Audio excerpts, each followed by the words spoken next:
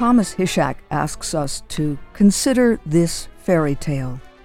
Once upon a time, there was no such thing as the musical theater until the Americans invented it.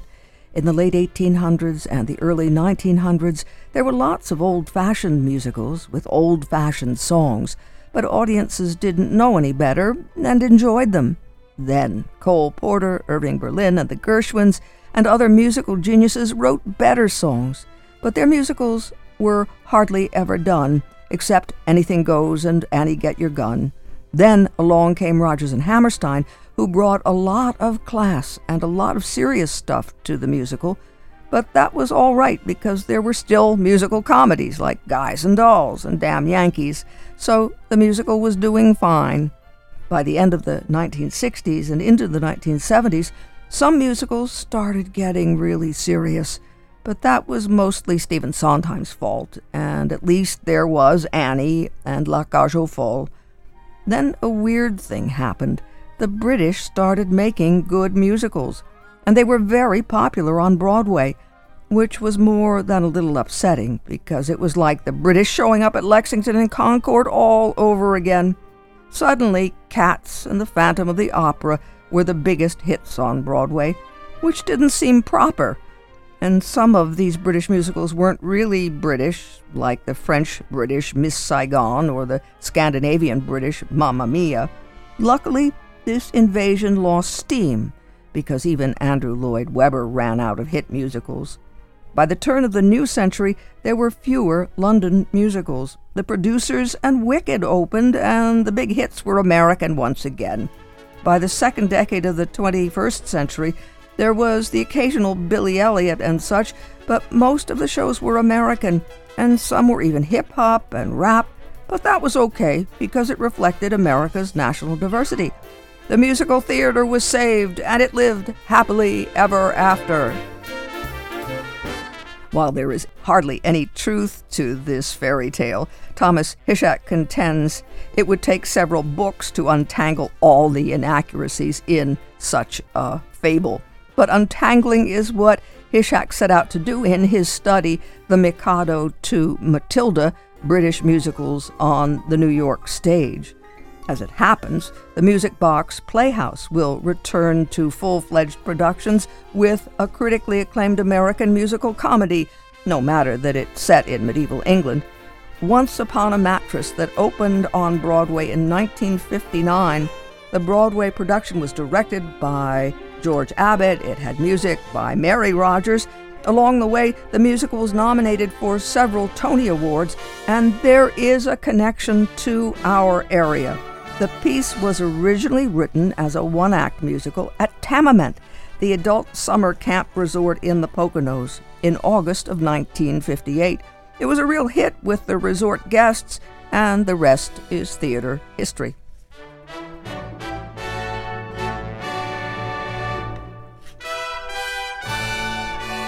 Dane Bauer doesn't shy away from directing serious and dark dramas, but he embraces a show like Once Upon a Mattress as something appropriate for this moment.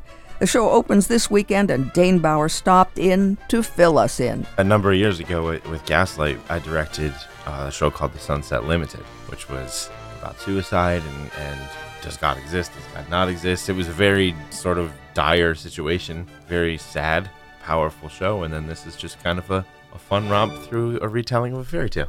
And don't you think it's great to have a choice when we are in distressing circumstances? Sometimes it is good to see reflected back to us how others cope with distressing circumstances, but sometimes the romp is just what's in order, right? Yeah, exactly. Sometimes you just want to go out and have fun for a couple of hours, and, it's an escape from what's going on in the world right now, and it feels sometimes like every day the news gets a little worse than the day before. So to be able to just escape into a theater for 2 hours and enjoy some good music and some laughs and just have fun.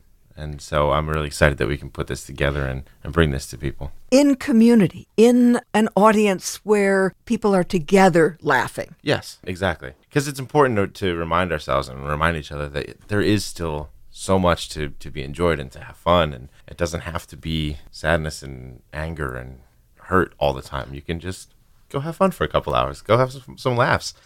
which isn't to imply that everything outside of the theater is awful, but it's a trying time in the world right now. And this is one of the first things coming back from everything being shut down. This is definitely the first large-scale 18 cast member musical that they're doing. Tell us something about the piece itself. It's based on something, and it's got some distinguished theater people associated with it. Sure, yeah. So it's a retelling of The Princess and the Pea. And originally, Carol Burnett starred in the leading role. And they did a film version a number of years ago where she actually came back and played the Queen, who's sort of the villain in the piece. So she's definitely been tied into it for a long time. There was, on Broadway, they revived it in the mid-'90s with Sarah Jessica Parker as the lead role. So yeah, it's definitely had it's had its fair share of famous actresses in these parts. And we say the word Rodgers in theater, but it's not Richard Rodgers, but Mary Rodgers. Right, yeah, that's right. And this was, I didn't know this. One of the cast members actually told me that when the piece started, it was a one-act that went over well, and everybody, they did it. I guess it was a summer stock type thing, and it went over well, so then they fleshed it out and made it a full-length musical. It's certainly not as long as a lot of musicals. It probably runs an hour and a half. And then, of course, you'd add in the intermission, and you're pushing 2 hours. But it's a quick, fast, fun piece. A lot of catchy songs, great energy throughout the whole thing.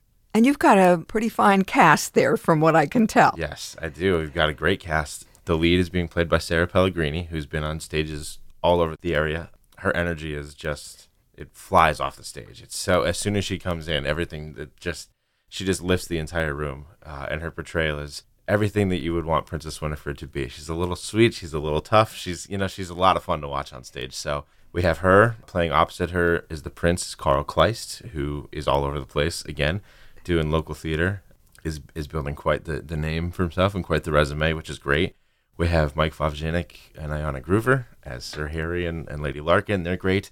Alice Lyons, well-known, well-respected stage veteran. She's playing the Queen. Jimmy Williams is the King. So the cast is top to bottom stacked. Becky Phillips, Ben Stelz. It's a tremendously. I got very, very lucky with the casting, and the ensemble's fantastic too. And we're putting them to work. They've got a lot of singing, a lot of dancing, a lot of moving around to do. So I don't make it easy on my casts. Everybody has to come ready to work. Now, it's in the title, Mattress, but tell us about it. Sure. I mean, The Princess and the Pea is an old story, so most people probably know it, but essentially it's a queen who doesn't really want her young son to get married, so she finds ways. She gives each princess that comes to the kingdom trying to marry him a test that she has to pass, and she rigs them all with her counterpart, the Wizard, which is being played with tremendous energy by Dave Giordano. He's great. He's fantastic. But she comes up with a plan where Princess Winifred, the main princess in the story, she's a little crash, she's a little rough around the edges. She grew up in the swamps, so she's tough. She's a tough girl, and the queen doesn't think she shows much sensitivity. So the test she decides to do is she puts one pea under 20 mattresses, and if through those 20 mattresses she can feel that pea, then that's how she'll pass the test. So that's the basic conceit of the show, and of course, everything's a little different than you think at the end. Are there tunes that we know that anything come out and survive out of the show, or are they all pretty much locked into the piece itself? For the most part, they're locked in. I mean, I'm sure a fair amount of young actresses through the years have probably performed the song Shy. That's a very popular one from it. The Minstrel, the Jester and I, Normandy, they're things that you can see. You see them perhaps in reviews and things like that, but there isn't that one huge... there's not an I Don't Know How to Love Him or Don't Cry For Me, Argentina. There's not that big one that really carried commercial clout. But all the music in the show is very charming, very catchy. It's melodies that just kind of stick in your head. What's fun for you and challenging at the same time? You've got 18 people to get around, and we know that Music Box is intimate. Yes, it's not a big stage. And Mike Favjanik and I have worked tirelessly on the set for this show, and I tell you, the set eats up every square inch of that stage. It's massive on the stage. But yeah, coordinating 18 people, not only on the stage, but this is a hard time of year in the summer. People have vacations. People are graduating from school. We've got a couple high school students that just recently graduated. So scheduling is always a trick. But this time around, scheduling has been very, very tricky. But everybody comes in and just works their tail off from the second they get in the door till they leave every time. So it's going to be great. We're in really good shape coming into Tech Week. I'm excited. So that's always a challenge with directing, is just getting the casting right, pairing people up correctly, and then getting the schedules all worked out and organized and making the most of your time, because most of these shows we put up in about a month, 4 weeks or so of rehearsals. So in 4 weeks, you have to accomplish a lot to get it from that initial read-through to being ready to go up on stage with the lights and the sound and the choreography. Jackie Yamakowski is our choreographer. She worked with me in the past when I directed the producers at the Music Box. She was our choreographer then. So she came back. And the music director from the producers, Doug Delaskavich, also came back. So we were working with the same team that did the producers there a couple years ago. And we had a tremendous hit with that. So I'm hoping that history will repeat itself a little bit. And you give us plenty of time to get there in terms of the number of times you do it. And I would think that's rewarding for a director and a cast, that you just don't go up for a weekend and then goodbye. Yeah. For me, it's a 3-weekend run. So we open June 3rd. We close on the 19th, Friday, Saturday, and Sundays. So they get 9 performances, which to me as an actor is kind of the sweet spot. 1 weekend just doesn't feel rewarding after all the work you put in. 2 weekends is okay. It's fine. But 3 weekends, I mean, there's a lot of benefits to it, that the cast gets to perform the show that they've worked so hard on in front of more audiences. The theater has more of an opportunity to generate some revenue, which is obviously very important. And then, if you get into 4-weekend, 5-weekend runs, it starts to feel tiring. And it gets to be difficult.